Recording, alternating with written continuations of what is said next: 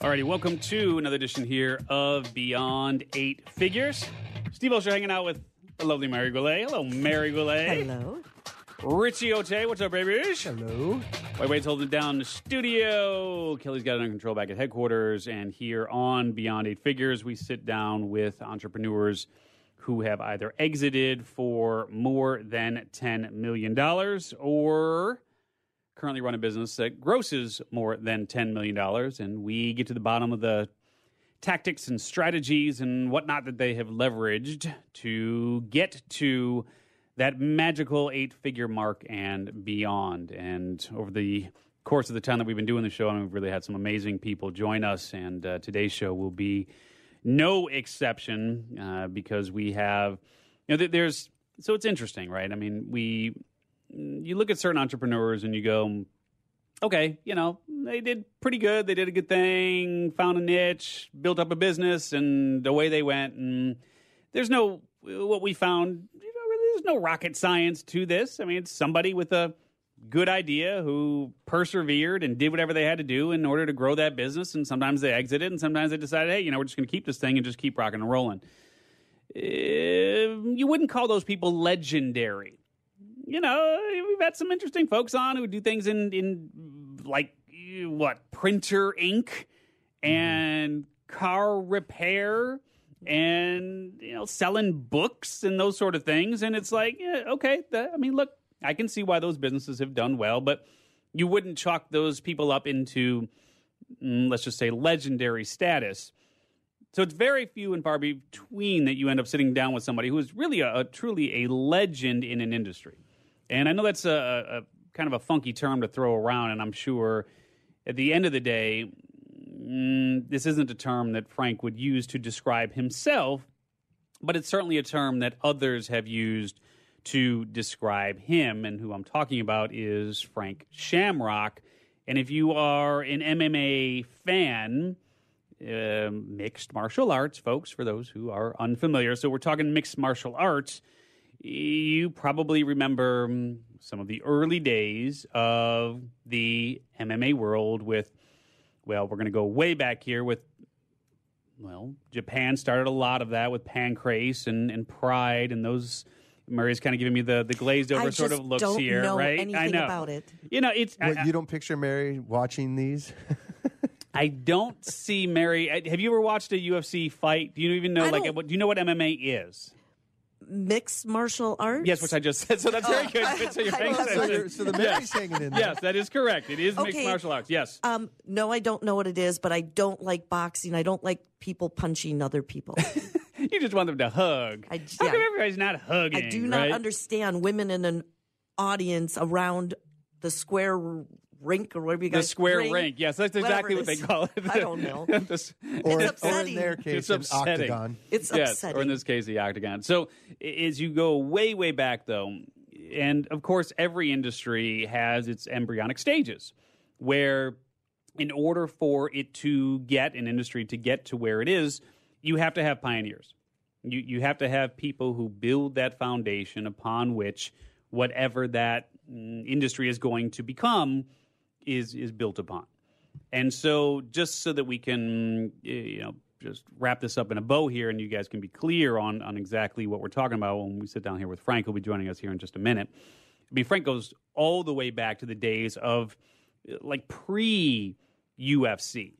So even before the UFC was in existence, they were doing combat-related competitions in Japan and in other markets.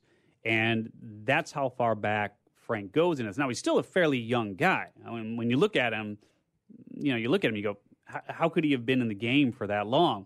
But it just really goes to show you that the UFC, which is what most people are familiar with when it comes to mixed martial arts, the UFC in and of itself really is not even that old of a company. And they built that company up and recently sold that business for $4 billion, right? So $4 billion. So, but that company started not all that long ago when you come right down to it. As a matter of fact, and Frank, I know you're going to be able to relate to a lot of this, man. It's really, really good to have you here, brother. So come and get really tight on that mic here, and here's your volume if you want to adjust that as we go through this. But, when you come right down to it, I've been training in Brazilian Jiu-Jitsu for the better part of I started in 2000. And I've been on and off, and I had to wear my Carlson Gracie. Nice. Had to wear my Classic. Carlson Gracie T-shirt here. I trained with the old man. Did you ever train with the old man? Did you know Carlson Gracie Sr.? I knew him. You knew Socially him. hung out, had like deep fighting conversations, but never got to train with him. Okay, yeah. So I trained with him early on, and then when he passed in 2004, his son took over, Carlson Gracie Jr., and trained with him for a number of years in Chicago before moving here to San Diego. Kind of been on and off. Now I'm 49. And how old are you, Frank? 46. 46, Young. yeah. I was just telling Mary, Mary and Richie here. So Mary, Richie, say hi to Frank. Guys, Frank. guys. We were just saying that it's like, I know you wouldn't refer to yourself as a legend. Like, people just don't, hey, I'm a legend. No, people don't say that about ourselves, but people refer to you as a legend for sure, man.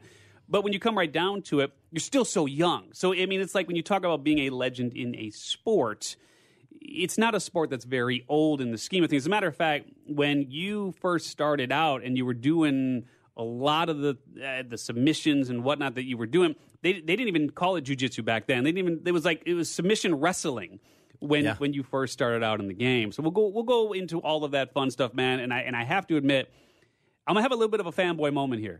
Like I'm not even shitting you, dude. Right? I'm not even shitting you. Like I don't get nervous often. But knowing that you were coming in and having a chance to sit down with you, dude, I watched all your early fights, man. All right. Like I have been a fan out of the gate.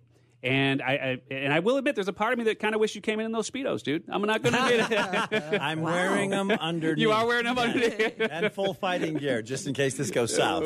That's how I roll. Yeah, right. Set just the in stage case. right now. Just in case. Always has the cup is on, right? Just in case. Frank Always always has wearing the it. cup on.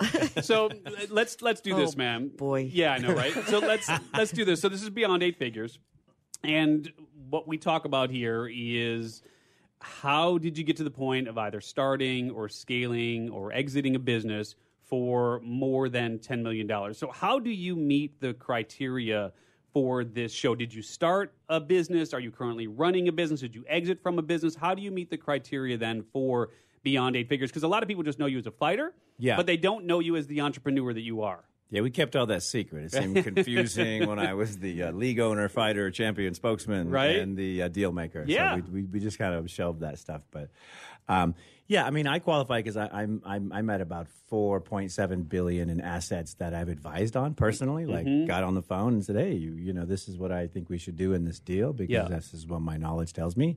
And then we sold Strikeforce. We developed Strikeforce on a $250,000 investment and sold it within 5 years for $40 million to the UFC. Yeah. So what was your involvement with Strikeforce? Because I don't think that a lot of people really knew that Frank that's right, 'cause Shamrock I was was behind Scott. Scott Coker. Like, a lot of people think of Strikeforce, they think of Scott Coker. Yeah. Coker's the guy. He got, he was on the stage, on camera. He got all the attention. I don't think a lot of people really knew, man, that you were actively involved with that. Yeah. Yeah. So what was your involvement? Well, my role was spokesman, fighter, broadcaster, brand developer, and business partner. Because what Coker did for me was filled the role of the honest promoter in an industry where nobody was honest. And he was from martial arts, and I could trust him. Yeah. So there came a time in my business when becoming a champion wasn't enough. Being on all the things I had achieved weren't moving the sport forward, both for me and for the sport. And so I realized that I needed to create another world that I could perform in that didn't exist yet, and that was Strikeforce. Yeah. And the only way to do that was to create a competitive force that had all of the things that the competition didn't, that our other side didn't. So at that point, UFC and WEC were the primary competitors? Pretty much, yeah. They were the two top in the game. Yeah. And the UFC had, dominated all of the market space. And what had happened was they had dominated so hard, and they had implemented such a an oppressive culture that a lot of the talent were looking for alternatives. And I was one of those free-thinking artist people who was like, listen, you come here, you can do anything you want. This is your stage. And then I was also performing and doing it on the stage. Right. So it made that, acceptance. People were like, oh, yeah, we'll take a chance and go over there. Because Coker was an honest promoter. He was a good guy. You could say, hey, this is my story. This is what I want to do. Yeah. If you could prove that to him, he'd stand by you. If you couldn't, he'd be like, buddy, you lost your fight. Sorry. Yeah. Did you? Good luck. Get back in line. So did you come out of pocket at all to invest in the development of Strikeforce, or No. was it just name, brand, support, the whole nine? No, and this is the when they mentioned the podcast, and was like, oh my God, this is fantastic. My whole model was, I need to get $10 million in cash so that I don't have to keep fighting people. For sure. So that I can exit this and live a life of normality, because I didn't have anything. I grew up on the streets. So for me, it was always like, hey, listen, if I could just amass $10 million in cash and run that on interest and good investments for the rest of my life, my entire generation would be cared for, and I would be okay. And then conversely, I had tons of insurance in case I died on the process. But that was my mindset. So the minute I got to that point, I was like, all right, well, team, good luck. Right. Good luck and all that stuff. It seems amazing. But it was... I was taking all the risk. I was literally risking my body and my mind, and besides my money. I mean, come on, dude. Is the arm healed yet from Kung Lee? Yeah, the arm healed. Everything's healed, thankfully. Yeah. And I'm actually like a normal person. But in that way, for those non-MMA fans it. who are listening, they're going to be like, "Stop throwing around names we don't know, man." But I mean, Kung Lee was a legend in the sport. That was one of the biggest Strikeforce fights when you guys came out. So, what was the percentage of ownership that you had when you began and then when you exited? We started as 50-50 partners. Oh, you did? Yeah. Did you finish as 50-50 partners? No. I diluted myself down to about 10%. You did? Okay. Yeah. But nevertheless, I mean, you had to take in capital. You had 100%. To keep growing. Yeah, absolutely. We kept doing the thing, and we achieved the goal. My goal was twofold.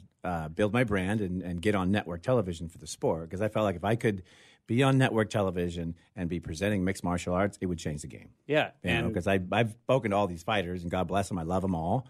But nobody's as passionate, as articulate, and as educated on this sport than I am. Yeah. So I felt like if I could get in that position, people would be like, wow, that maybe cage fighting is a good idea. Yeah. And so that was the guy. So I don't know. I'm just going to seems crazy when I say it out loud, to be honest with you. I'll remember. I read it a few times. So take us back, though, to the embryonic stages of Strikeforce, because I'm sure a lot of people thought, well, you guys are crazy. You've got UFC, which is the 800-pound gorilla. Yeah. They've got all the biggest fighters signed.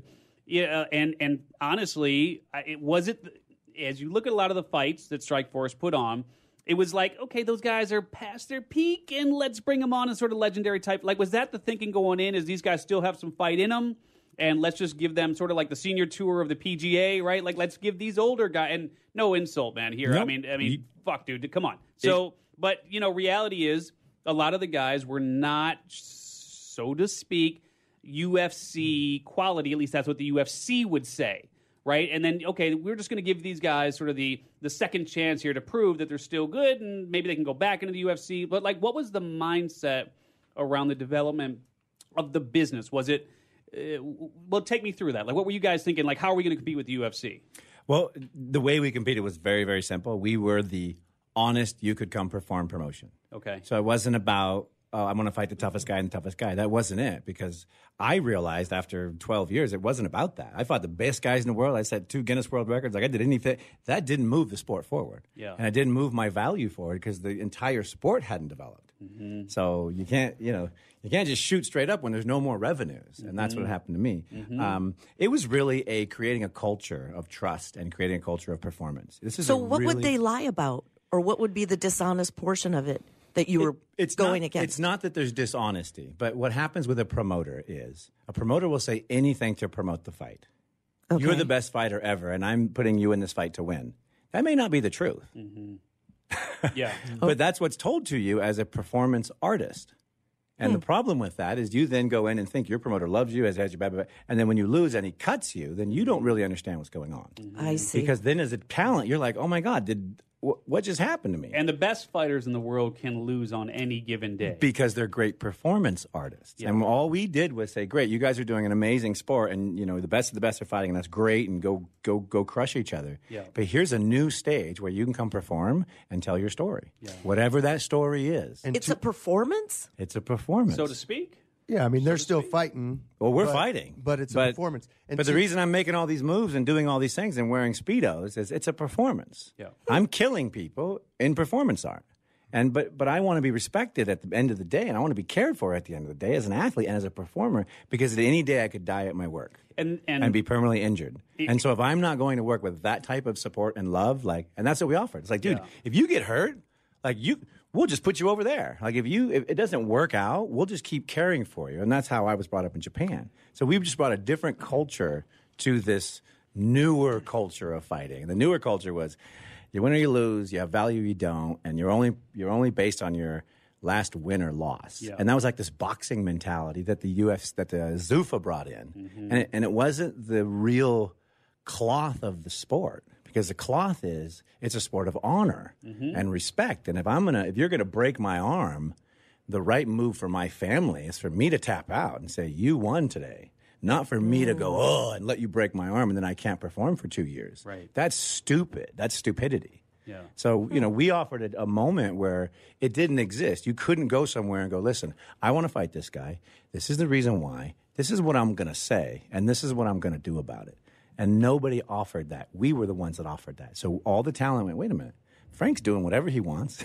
Frank's fighting anybody and saying whatever he wants. It's working, and they're growing in market share. So people started coming over and saying, hey, let me tell you my story. Yeah. Richie, what were you going to say? Well, And then Wade, I know you got a question. Now about 6 things, but I'll pare it back. So first, to Frank's point about the performance, that these guys are promoters, it wasn't like that was his manager. They're promoting a sport. They're not promoting this individual. The manager's there for the individual, and I'm sure you have more other things you would say about that. But this sport wasn't big at the time, and they were trying to make it bigger. So the promoters just trying to make that sport be as big as it can be. But my real question for you, though, I'll do one of the 6, is did you have the goal of selling to UFC? So did you kind of play the game of, hey, we're going to be something different, but we're going to build this to be acquired? Or what was the goal? That was plan B. Plan A was to be acquired by a network. Like a broadcast network. Like a broadcast CBS. network, That was plan A. Plan A was I was going to make this sport so amazing and so gorgeous and so beautiful. But that kind of happened. Showtime ended up picking That's up exactly. Strikeforce. Showtime became our partner. Right. Yeah. No, it all worked out, but the goal was. And that's why you were deluded. Yeah, Because- I know if we could get to network television and if we could show them these type of performances, storytelling, and characters, they'd be like, this sport would change the minds of sports people. So that was my goal for Strikeforce. So I have to do question 2. I won't go past that though, yet. Question 2 then was I wanted to say how much of it, even though I know it was a different entity, how much of Ultimate Fighter do you think helped that later to humanize it to the masses? show, yeah, Ultimate because Fight- that the was like the Ultimate Fighter. Trojan horse into network television on a whole nother level. Yeah. We needed that media platform to explain what was going on. Because they got to know the people. That was the first, exposure, mass exposure. And people went, wow, that's really interesting. Yeah, that's what saved this sport, frankly. Yeah. Because the 2 minute enter, 1 minute going to leave, the cage fighting, badass sport, that was not successful. Like that was dying rapidly. And I was at the front of that. You had to humanize it. Yeah. We had to make it a real people doing real stuff for a real important reason. And that's why I was so successful. Is I had so many important reasons and I had so much passion for what I was doing. And then once I started getting educated on business and assets and entertainment, then I just understood things that people didn't understand. My colleagues, they didn't know what I was talking about. Yeah. But I was like, great, that's nice. Let's find that guy who knows it and let's get the component together. Yeah, Wade, I think you were jumping out of your chair back there. Just as I'm trying to get my head around this and make this distinction, so just take the moment. So what I understand is, let's say boxing, traditional fighting is, I'm the baddest guy, I'm going in the ring, and I'm not leaving till somebody's beat down kind of thing. And then at the other end of the spectrum, let's say professional wrestling is this performance with choreographed physicality. And it seems like you're in the middle going, no, the physicality, the fight's real. But we understand there's a story around the fight that's promotable. So let's let the fight happen, but around that fight, let's create these characters and let people understand the personalities, maybe to the point, if I'm understanding this correctly, that, Bob, I'm scheduling you for this fight because we want this guy to be our standard bearer, and we actually think you're probably going to get beat down. But you're going to give a good fight. So don't be surprised if you get beat down. That's part of the bigger picture. Go fight your fight. And if you win, yeah, there's your dream. Yeah. You know, so it's... You're right on, Wade. Yeah. The thing is, but when you're in boxing, you don't have a choice. The promoter says you fight him, he's the next number, he's the next rank. In the UFC, you don't have a choice. He's the next number, he's the next rank. They put you together. The uniqueness of our moment was, I realized people don't care or even know who these people are or even give a shit about the rankings. Nobody cares because nobody really knows what's going on. But if you had a great story, this guy did this, so I'm going to do this, and this is the reason why, and let me tell you how it's going to go down. And just the framework of that grabs everybody's attention, allows them to participate and appreciate the performance better. If it's two guys fighting for no reason, nobody cares. Yeah. So That's the game. So let's go way back. And for those who are unfamiliar with your story and haven't had a chance to watch Bound by Blood and really just followed your career over the years, what a lot of people don't probably know about you is that, you know, when you talk about support and love, like those aren't just words that you throw around. Like you strike me as a fierce competitor who is almost always on the verge of tears. And I say that with love because like it's, for me, it's almost always like bubbling like right beneath the surface. I mean, Richie's kind of the same way, Yes. you know? I mean, it's just like, and you're an emotional guy. I mean, you had a lot of trials, tribulations, drinking in the park at 7, juvie at 12, kid at 16, jail at 21. I mean, never really had the love that you wanted from the typical mommy, daddy type. I mean, like locked in a closet for hours on end in punishment. I mean, and so when you talk about support and love, I mean, that's just, these aren't just buzzwords that you're throwing around. I mean, I think you have an understanding. Oh, yeah. I have a deep understanding of love and human compassion and human nature and mechanics and yeah. I mean, I think that's been a lot of what my journey has been about, you know. And this is where, you know, and you probably appreciate this. Like I expected to die. Like I was all in. I was looking for someone to kill me, and nobody could stand that. Nobody was ready.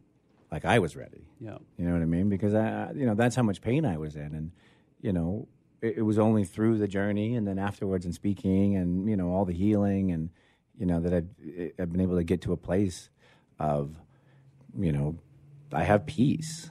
You know, I have peace. And as long as nobody tries to mess with me or hurt me, I'm amazingly wonderful. Yeah. And then when they do, I'm like, whoa, why am I wanting to kill everybody? Well, it's interesting too, right? I mean, because one of the things, so I've got a book called What Is Your What? Discover the One Amazing Thing You Were Born to Do. And I believe when you look at just how quickly you picked up an elite level of skills, it seems to me like this kind of chose you as opposed to that being something that you chose. I mean, how do you feel like this is sort of in your DNA in some way? Like just because fighting, you can see a lot of folks, I mean, myself included, who have trained for decades, and I would never get to the level of skill that you've been able to achieve. But yet, I mean, you were thrown in the ring really early on with some really amazing, like your submission of Dan Henderson. Like people don't appreciate the fact that over the course of your career, you have taken down some of the most unbelievable fighters who have made some of the most unbelievable fighters look like they had no clue what they're doing. I mean, like your game plan going in against Tito Ortiz, who, and we can talk about Ken if you want or something like that, but I mean, let's be honest, you know, Ken never beat Tito, period. And you played Tito like he was a pawn. Poor guy. Poor guy, right? I told him the other day, I didn't mean to do that. Right? It was totally necessary. But when you look at some of those early fights, like you had no clue even who you were going up against and what some of their skills were, but yet something just kind of kicked in. So do you think this comes as naturally to you as breathing? No. I had a Interesting. tremendous struggle in hurting people because of the amount of abuse and stuff that I had suffered, and because of the amount of emotional issues that I had. And so it was a real tough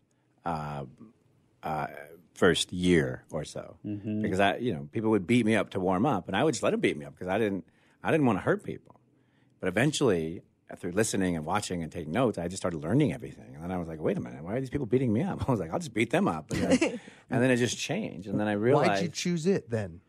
Well, Because that's if you don't want to hurt people, that's an interesting choice to go down that path in general. When I was in prison and I was 20, Whoa. I was 21 years old. Prison. Did you miss that? Yeah, when I he was missed in- that. Yeah, when he was in 21. I was in. I When he went was to 21. prison when I was 17. A little after 17? and I Oh, you got came out when you were 21. I got out when I was just before I turned 22, Oh, and got I it, was yeah. sitting in prison, and I was about to get out in about 4 or 5 months. And I'd taken my group home, Bob Shamrock's advice, and I'd lifted weights every day for 3.5 years, and I was 200 pounds of solid muscle. And I'd studied the body, and I went to college, and I went to business. I got all the education that I could that I missed when I was not in school and doing the right thing. And so my dad sat me down months before I got out, and he's like, listen, you're about to get out, and there's all this opportunity, and you've made this huge investment in your body, and I want to recommend a couple of career choices for you. And they've been very successful for your brother Ken. He says, dude, I'm down for anything. I'll do anything to get out of prison. And he's like, you would make an amazing stripper. Wow. Choice one. And then he said, and then, wait, have more? there's plan. And then you could also, there's this fighting thing that's really taken off. I think you'd be an amazing fighter. And, I didn't have long to think about it because I'm not going to be a stripper. That's nothing against strippers, but that was not what I saw myself being. Richie's not offended. He still strips. He still strips on the what weekends, you gotta but do. Hey, we you support. still might have a choice. You We still got the support. speed of Yeah, it. it's still Yeah. coming. It's still I'm coming. It's the night is Moving young. back a little bit Yeah. here as I say that. Step away from the man. Still in strike distance. Yeah, I just that was my I made the decision, and then once the decision was made, I had a son by then. I had I was trying to get my life together. I screwed my life up. I didn't know, that I'd done all those things to myself. I'd been abused and I had all those things happen to me, but I did all the crime. I did all the stuff. And it wasn't until I was sitting in prison, I was like, wow, I just did all of that stuff, and now I have to undo it. And the only way to get out of it was to fight. And so I went and fought, and I was deathly afraid, and I was deathly scared, and I never wanted to fight anybody in my life. And now I'm one of the greatest fighters on the planet, and I can kill most human beings in about 2 or 3 seconds. Yeah. Wow. And so I walk around with that, and then people ask me, how do you believe in God after all of this? And I explain to them that I am a trained killing human being, and I could kill anybody, and I just want to help people and find love and have a better life. Like, I want everyone to achieve that. Yeah. So I was like, if that's not God working, then we're probably not on the same page. Yeah. And I should just kill you and take all your shit. And people go, oh, God, don't say Really? that. 'Cause you're stupid. That makes me feel uncomfortable. So how did you get the pitch to Hollywood? So Because that's where your success really yeah, happened. that's where everything took off. Once I became a champion and I realized that I had achieved my first goal, become a champion. And people were like looking at me, and I was like, okay, what do we do? And I was like, well, I have no idea what to do. I've been in prison my whole life, and so I started getting educated. And the first thing I did was I started asking around Hollywood because I was famous and people loved me. And I was like, I need the biggest, baddest, smartest Hollywood agent. And so I ended up with a guy named Henry Holmes, who at the time did George Foreman and Chuck Norris, and he was a huge martial arts fan. And I sat down and I said, listen, this is what I think is possible. This is what I want to do. I want to be a champion. I want to, make the sport grow. I want to move to Hollywood. I want to do all these things. And he's like, okay, well, let me see your contract. I show him the contract. He's like, you won't do it in this contract. And I was like, what are you talking about? And so he broke it down for me. He's like, this is a totally oppressive, take everything, one-sided promoter's agreement. If you keep signing these, you'll never achieve what you want to achieve. Mm-hmm. I was like, oh my God, you're kidding me. And he's like, no. I go, what do I do? He goes, well, plan your exit from these type of contracts so that you can achieve what you want to achieve. And I was like, okay, well, there's plan one. So plan one was to get out of these oppressive, take everything so you have no future contracts that all these fighters are signing. And that's how I became a free agent in 1999. Once I became a free agent, then I was able to get more and more education, understand where I could leverage that, where I could take equity, where I could, I used to fight champions in other leagues and be like, listen, you only got to pay me $5,000 to show up. Yeah. But if I win, I'm taking your belt, $100,000, and I want a piece of your company. And they'd be like, wow, we're gonna get a world champion for $5,000, because they're thinking this was crazy. Nobody, and then I would go in, I'd beat everybody, win everything, take everything, and I'd be like, all right, good luck. Yeah. That's the game. Wow. Because that was the game. It's matured now, and now it's become more of an orchestrated, organized sport. But at the time, that was, oh, you want me to fight? Great. Here's the deal. Yeah, I mean, and when you think back on some of the other contracts, so I'll throw a few names out at you. Not that I'm dropping names here, but I think that you'll appreciate kind of where I'm coming from in terms of the understanding of the sport. So I actually managed Stephen Bonner. Oh, no way. He's such a good guy. For the first 6 years of his career. Because we trained together at Carlson Gracie in Chicago. And so I had a chance to manage him and kind of help him with some of those contracts. And what a lot of people don't realize is, I mean, the money that was out there back in the day, even on the UFC level, so absolutely, I mean, just a pittance. I mean, you're talking like $2,000 to show, $2,000 to win. The fights that they did in The Ultimate Fighter, I mean, those guys didn't even get paid for that unless they won the like season one. They didn't get paid. Nothing unless you won. And then you got the contract, which means you didn't get paid. If you won the show, you got paid for the future fights. And you were locked in at a certain rate. So you could never increase your rate. Yeah. So they used television to build a star that then couldn't be built further or make more money. Yeah. And then they controlled all your rights. And if I remember correctly... Sounds a lot like American Idol. Yeah.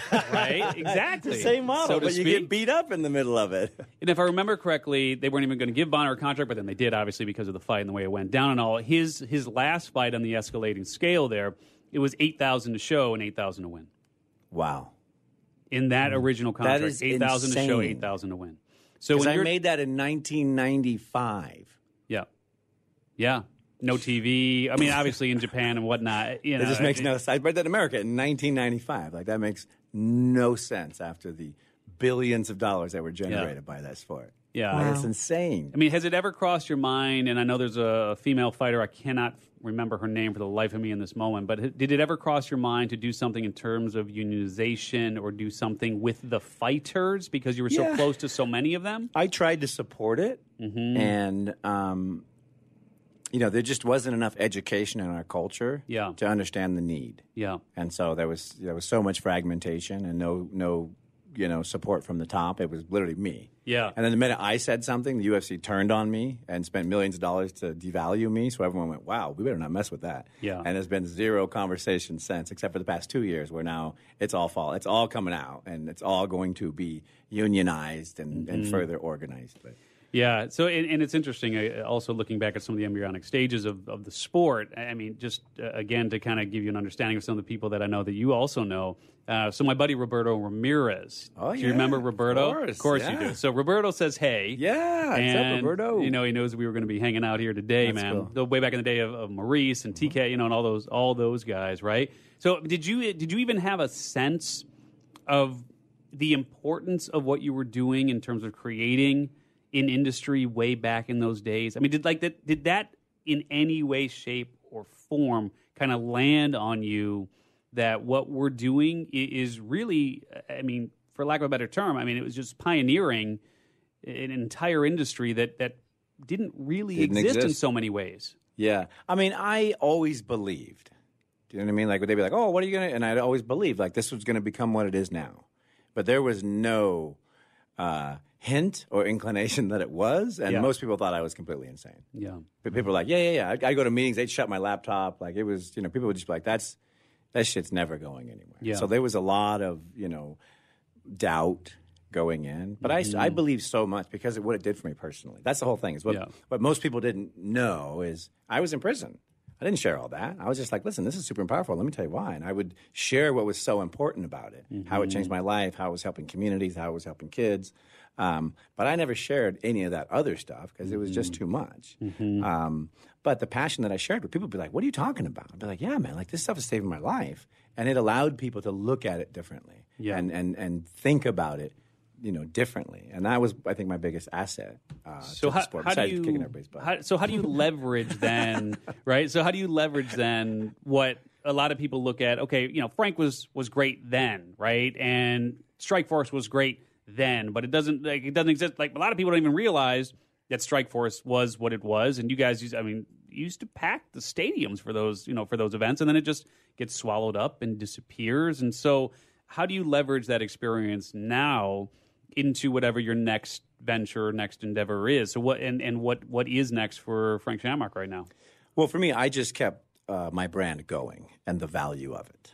My whole focus was get that $10 million brand, sell it, buy it, exchange it, somewhere get the value and the revenues flowing so that I don't have to show up anymore. Yeah. And that was the whole model. So once we achieved that, then I was like, well, what am I going to do? Because I was just golfing and drinking all day and kind of screwing around, and I had this constant cash flow, and I had a new family, and I achieved every dream ever. And then on the weekends, I'd go broadcast on Showtime. So I was like, the most ridiculous person ever. But I achieved all my dreams, so I felt like I was super awesome. I realized I hadn't done personal work. I hadn't done, social development. I'd ruined relationships. I destroyed everything to get to the top and become successful. So my first 5 years of retirement were fixing everything. First my body, then my mind, and then all my relationships. And so it was like a lot of personal work. And then, after 6 years, I was like, gosh, I should do something. We kept the constant brand building, and I kept showing up on TV and, keep the value to the brand. And that was my goal. And I figured at some point I'm going to have to go back to work. So we did that last year. I was able to stay home for 8 years with my daughter and watch her from 0 to 8, like crazy, super focused dad.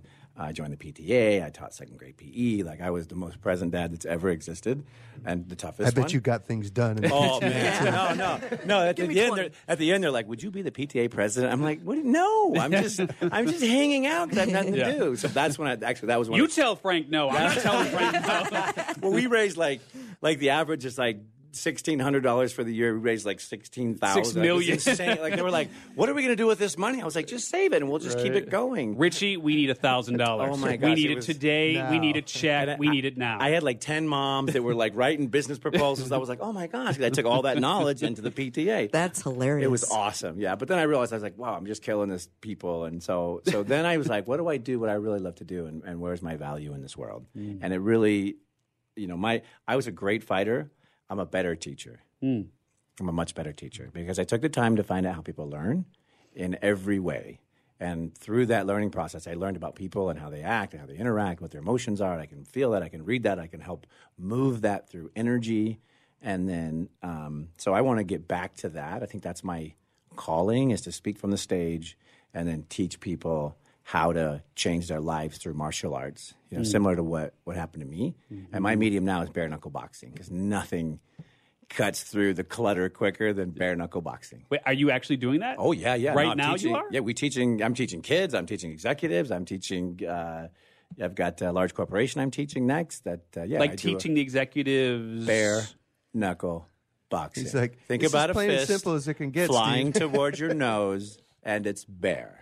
Yes. So Yes. And your colleague is on the other side. This relates to business growth and development. How? Teamwork? Because Teamwork? it is Yeah, the right? I don't know. ultimate in communication, connection, and then leadership.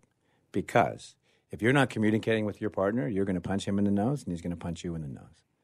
If you're not leading your partner and watching his body and watching his reactions and watching everything that happens in that invisible distance and communicating that with your partner, you're going to punch him or yourself in the nose. That's the way it works. And this is how business works. If you come to me all crazy with energy that's not right, if you come to me aggressive and you try to throw a hard shot at me, we're never doing business. We won't even get into a conversation of business. It'll just be like, whoa, because I will parry that, and then I will move to the next position. That's how my life is, and that's how you should run your business. Nobody should come in and be like, I was like, that's not business. Real business is bringing you the mechanics of it, and then helping you become more successful with those mechanics. That's real business. Anything else, they deserve a shot in the nose. Wow. So since you were the promoter, part owner, and an athlete, Yeah. once you got out of those contracts, you started to see all these different avenues. Like, wow, that was really going on, and so. Well, I saw all those before, which is why I took all those roles. Got it. So as you started to package that, and now being a teacher, and then keeping in mind there are people listening to this right now that want to start, grow, scale, and potentially exit a business. you see both sides. You see it as the art and as the structure, right? What do you recommend somebody? I'm going to go all the way to the start. Like that same conversation with Dad. Like, do you put your cards down on the table and it's like, you got a good body, you got this. Like, what do you see as a starting point for just the facts? What do you want to achieve? I knew what I wanted to achieve. I wanted to become a world champion, and I wanted to lead people and help people. That was it. And the process to getting there became fighting, teaching, broadcasting, league ownership, entrepreneurship.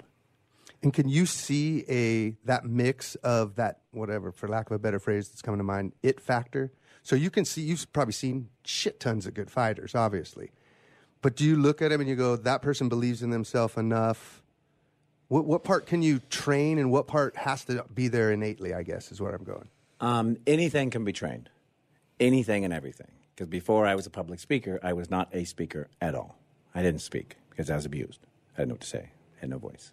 So anything can be trained. I didn't know how to communicate with people, how to have relationships with people, how to have sex with people. Like, everything's messed up with me. You looked at me when you said that. I did. Yeah, That was weird. But I appreciate the loving gaze. I noticed you were gazing back. I appreciate the loving gaze back because I was like, I don't know who to throw this to, but I'm feeling it over here. That. But that's like, so I learned all that through really trial, like literal trial and error, the process of learning. Mm-hmm. And I think that's, what anybody can do anything. Like, I convinced the whole freaking country that cage fighting was a great idea. Yeah. Think about that. So as you look back then, in terms of starting the business with Coker and Strikeforce and so on, that first show that you guys did, was that the jumping off point? I mean, was it sort of like a make or break? Like, how scared were you guys going into that first show? Did you know that if that first show was a flop, you were not scared? Not at all. And let me tell you why. We had the two biggest names in the sport, Shamrock and Gracie. Yeah. We had spent what I believe to be the optimal time marketing, which was about 18 months. Everybody else was throwing these fights within 6 months, 5 months, put them together 3 months, 4 months. I was like, no, you got to tell this story. Mm-hmm. And it takes all of this time. Mm-hmm. And that time came because the sport didn't get legalized on time. We had all these regulation issues. So it actually just fell into this natural timeline. And what a lot of people don't know, and that was interesting. We just had a big lightning strike, just as I said that, which never happens here in San Diego. But what a lot of people don't know is that, thunder in San Diego. That never happens. How cool is that? Right? Strikeforce. Yeah, thunder is. I hope the mics picked it up. Right? That's great. But what a lot of people don't realize is, like, MMA wasn't even legal. Yes. So when you guys went down this path in California, legal show. It was the first legal show in California. So 18 months, you had to wait for the regulation, all the laws to be put in place so that you guys could actually do this. And this was a point in time. I knew it was going to be a massive success, and so much so that at the 5 o'clock weigh-ins, the day before the fight, I was hosting the 5 o'clock news live at my own weigh-in. Really? Oh. That's Let's insane. throw it to Frank. He's weighing in for the... All right, guys. Yeah, here, I'm about to weigh in. Like some insane sports broadcaster / fighter / promoter / marketing guy. Like, that's how much everybody was into it because it was this amazing story that we were bringing to this city. And most people don't know about San Jose is it's so rich in martial arts. Like, it is a martial arts mecca. Mm-hmm. There's judo, there's taekwondo, boxing, kickboxing. There's so many different martial arts. And I just happened to come there as a mixed martial artist. And because I had nobody to train with, I trained with everybody. Mm-hmm. So eventually everybody was supporting me. Mm-hmm. Everybody was on my team because I didn't have a team. I was like, well, let me help you and you help me and we'll help each other and we'll just keep growing. So when we had our moment, like, we turned away like 3,000 people. We set the North American live attendance record, which still stands, and we turned away 3,000 people. That's how big the moment was. So I knew, I was like, oh, we're so good. We did $1 million gate on our first show. Which was ridiculous. Which is ridiculous. Absolutely. At the time, it was just insane. We had no television. We had nothing but this great energy and story and moment. Mm-hmm. Did you have to pay the Gracies, or did you partner with them, or how did that work? Because obviously, got them on the cheap. You got them on the cheap. How so? What was that structure like? It's a unique process. I actually retired, and then I was in Hawaii on vacation. Cesar Gracie was just making a name for himself by training the boys. He was training the Diaz brothers, and so he was just kind of making a name. And the internet was kind of, growing, nicely. And out of nowhere, I never even heard of Cesar Gracie. He chimes in on some post, and he's like, I could totally beat Frank Shamrock. Caesar Gracie. Cesar said this? Gracie. And so I'm like, this is really sad, but I'm on a beach in Kauai. He's really old now. He was really old He was then. old then. And you know, the truth is he's never had a real fight in his life. Yeah. So I'm like, what are you talking? A fan sends it to him, and he's like, this Gracie's challenging you. And I'm like, there's no money in this sport. But a Shamrock and a Gracie under my control with my storytelling would be so much money. And so I just started engaging in on it. And then I pulled him in too deep where publicly he had made these statements and he couldn't retract them without saying he was wrong. Losing faith. So he had to step in with me. But and you I were just kept making that moment happen. How old were you at that point? 20, late 20s, early? Yeah, I was 28 or something. He must have been in his late 40s. He was late 30s. Late 30s. Yeah. Okay. Yeah. So you kind of you got him to the point of no return. He's got to get into this thing, but ultimately you didn't fight Cesar Gracie. Yeah, I fought Cesar on the first one. Yeah. In the first one, First was one, Cesar. yeah, knocked him out in 20 seconds. 20 seconds. Yeah. Yeah, and then he stopped talking shit, I would imagine. Then he just shut that right up. Yeah. But you know, in his defense, he was training the next generation of awesome fighters. Yeah. And he was seeing that, wow, all that stuff is working. Yeah. And he had this moment of, I think I could beat him. That's and why that's the Nick Diaz moment fight was so emotional. Yeah, that's why Nick beat the hell out of me because I beat up his teacher since he was a little boy. Yeah. You know, who got him off the streets, and I was also one of his idols, but I beat up his master. So he had to beat me down. a very familiar story for you, too. I mean, when you look at the relationship with you and Bob, I mean, Mr. So Shamrock, right? I mean, and just how you would have reacted if someone had hurt. Kidding me? Right? Yeah. And Nick, but here's the type of guy Nick is, and I'll never forget it. When I was laying there just busted up, you know, he's the only man who's ever reached down and was like, you got to get up. You need to stand up. You're a legend. He's like, you don't lay on the ground here. Yeah. And he helped me up. And I was like, oh, what a good guy. He just beat me up and I'm all emotional. Yeah. It was so cool. And that was Nick in his prime. Oh, I mean, man, the best version of Nick. Yeah. Right? And so at that point, you kind of knew, I got to pass the torch here. How hard was that for you to know that there's fighters out there now? And again, having been involved in the embryonic stages of the sport, I mean, just people didn't even think about training in various disciplines, right? Yeah. So just the fact that you were so well-rounded, and now the kids are going, oh, well, we got to be well-rounded.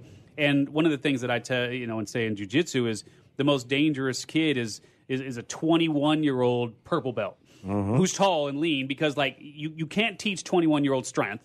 Like no matter who you are, you can teach anything. You can't teach 21-year-old strength. You can't teach 21-year-old fearlessness, and you have a little bit of skill, that's a dangerous fighter. So now you're training all these kids out there to be a well-rounded fighter. You're demonstrating to them that, you can't just get away with what you used to be able to get away with in the sport.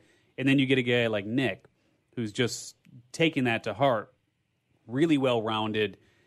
He's putting it on you. And at some point during that fight, you must have said to yourself, yikes, like I got to find a different, I got to take a different path here. How hard was that? Do you remember that moment during the fight? In the fight itself, I just remember there's this magical switch that I flip on, and then I just kill everybody. And I flipped it a couple of times, and nothing happened. And it's the only time it's ever not happened. And so that was my first conscious moment where I was like, whoa, maybe it's not going to keep happening like this. Because what I realized, I was able to train myself so good, focus my mind so good, but I lived in such a place of fear, anger, whatever.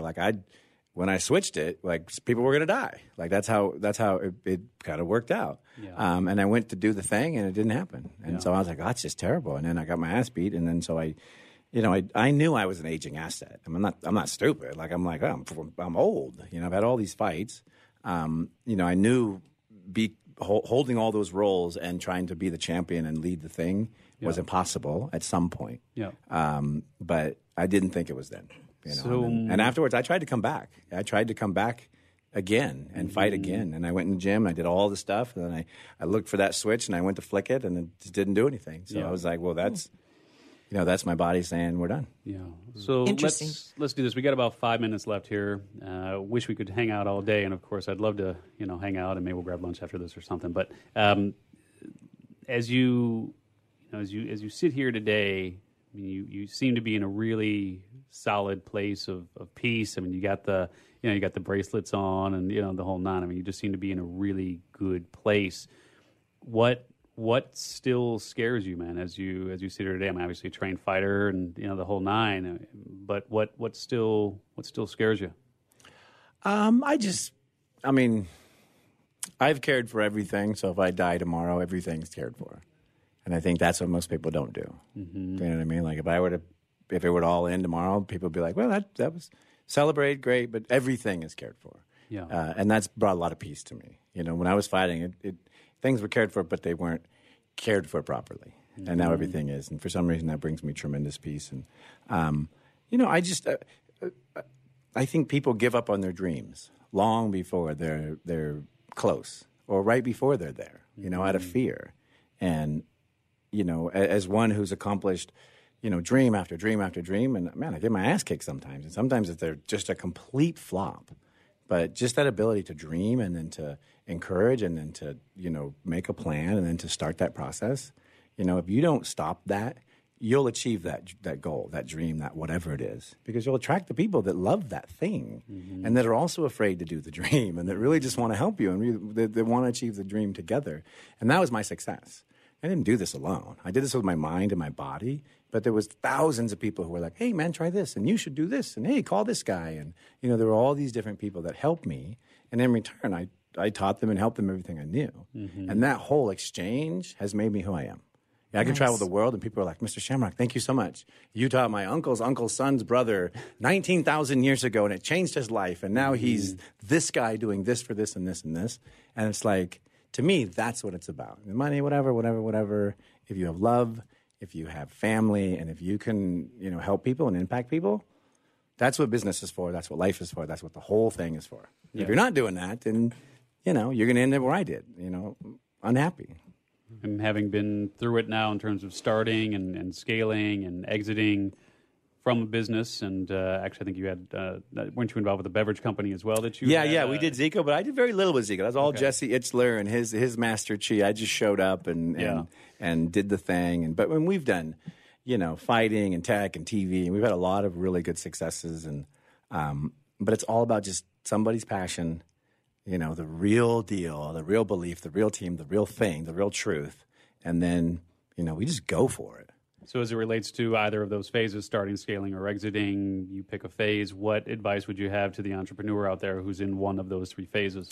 My favorite phase is the startup. My favorite phase is the build-up. So I tell everybody, get your story right. Get your brand right. Get your chi right. Mm-hmm. And then build the right machine. Because if you're going to drive to 10 million, 50 miles, whatever you're going to drive to, that vehicle has to take you there and has to represent you on that journey. Mm-hmm. And if it's a piece of crap, if you show up in a rusty Volkswagen with parts falling off, you ain't getting that big raise and you ain't getting that 10 million. Mm-hmm. But if you think from the beginning and if you visualize and if you build and if you make the components of that machine the best, I drive Bentleys and Maybachs. Because anything else I can't show up in. People don't take me seriously. Mm-hmm. So I build those type of machines. Yeah. Then I come in, I'm like, hey, let me show you my Maybach. And they're like, wow, that's amazing. But that's where my mind is at. I don't want to build a Camaro anymore. Mm-hmm. That's not where I'm at anymore. But so to me, they're all vehicles to drive you to your dreams. So you have to take the time and you have to build that story properly. I get hired all the time on businesses that didn't get their brand right or tell their story right. And now they're 5 years in and no one knows what the mission, no one knows what they're doing, no one knows how to scale or grow because no one knows what the truth behind the passion or the story truly is. If people want more information about you, I know you got a few different things that folks can do, but if we're going to direct them somewhere, where should folks go? I am at Frank Shamrock everywhere. At Frank Shamrock. Yeah, man. Well, and FrankShamrock.com, too. That's my website. Yeah. I got to tell you, I mean, it's just, as I said, I'm a huge fan, starstruck, and just honored to have you here on Beyond Eight Figures, and just knowing where the sport was when you started and knowing that you had to take a lot of arrows in your back, to be able to help this sport get to where it is. Just honored and humbled, man. Really, I know. Really. I'm really glad we did appreciate it. you, and glad you came out the other side, the man that you are, because I know you had a tough go coming in, man. So We Me honor too. you here. So. And then imagine if I was like a sociopath or a serial killer. That would just be so disturbing. Yeah, but thankfully you're not. Right? Oh, man. That'd be terrible. For Mary Goulet and Richie Ote, White Wade and Kelly Poker, and of course for the one and only Frank Shamrock, I'm Steve Olsher. We'll talk to you next time here on Beyond Eight Figures. Take care, everybody.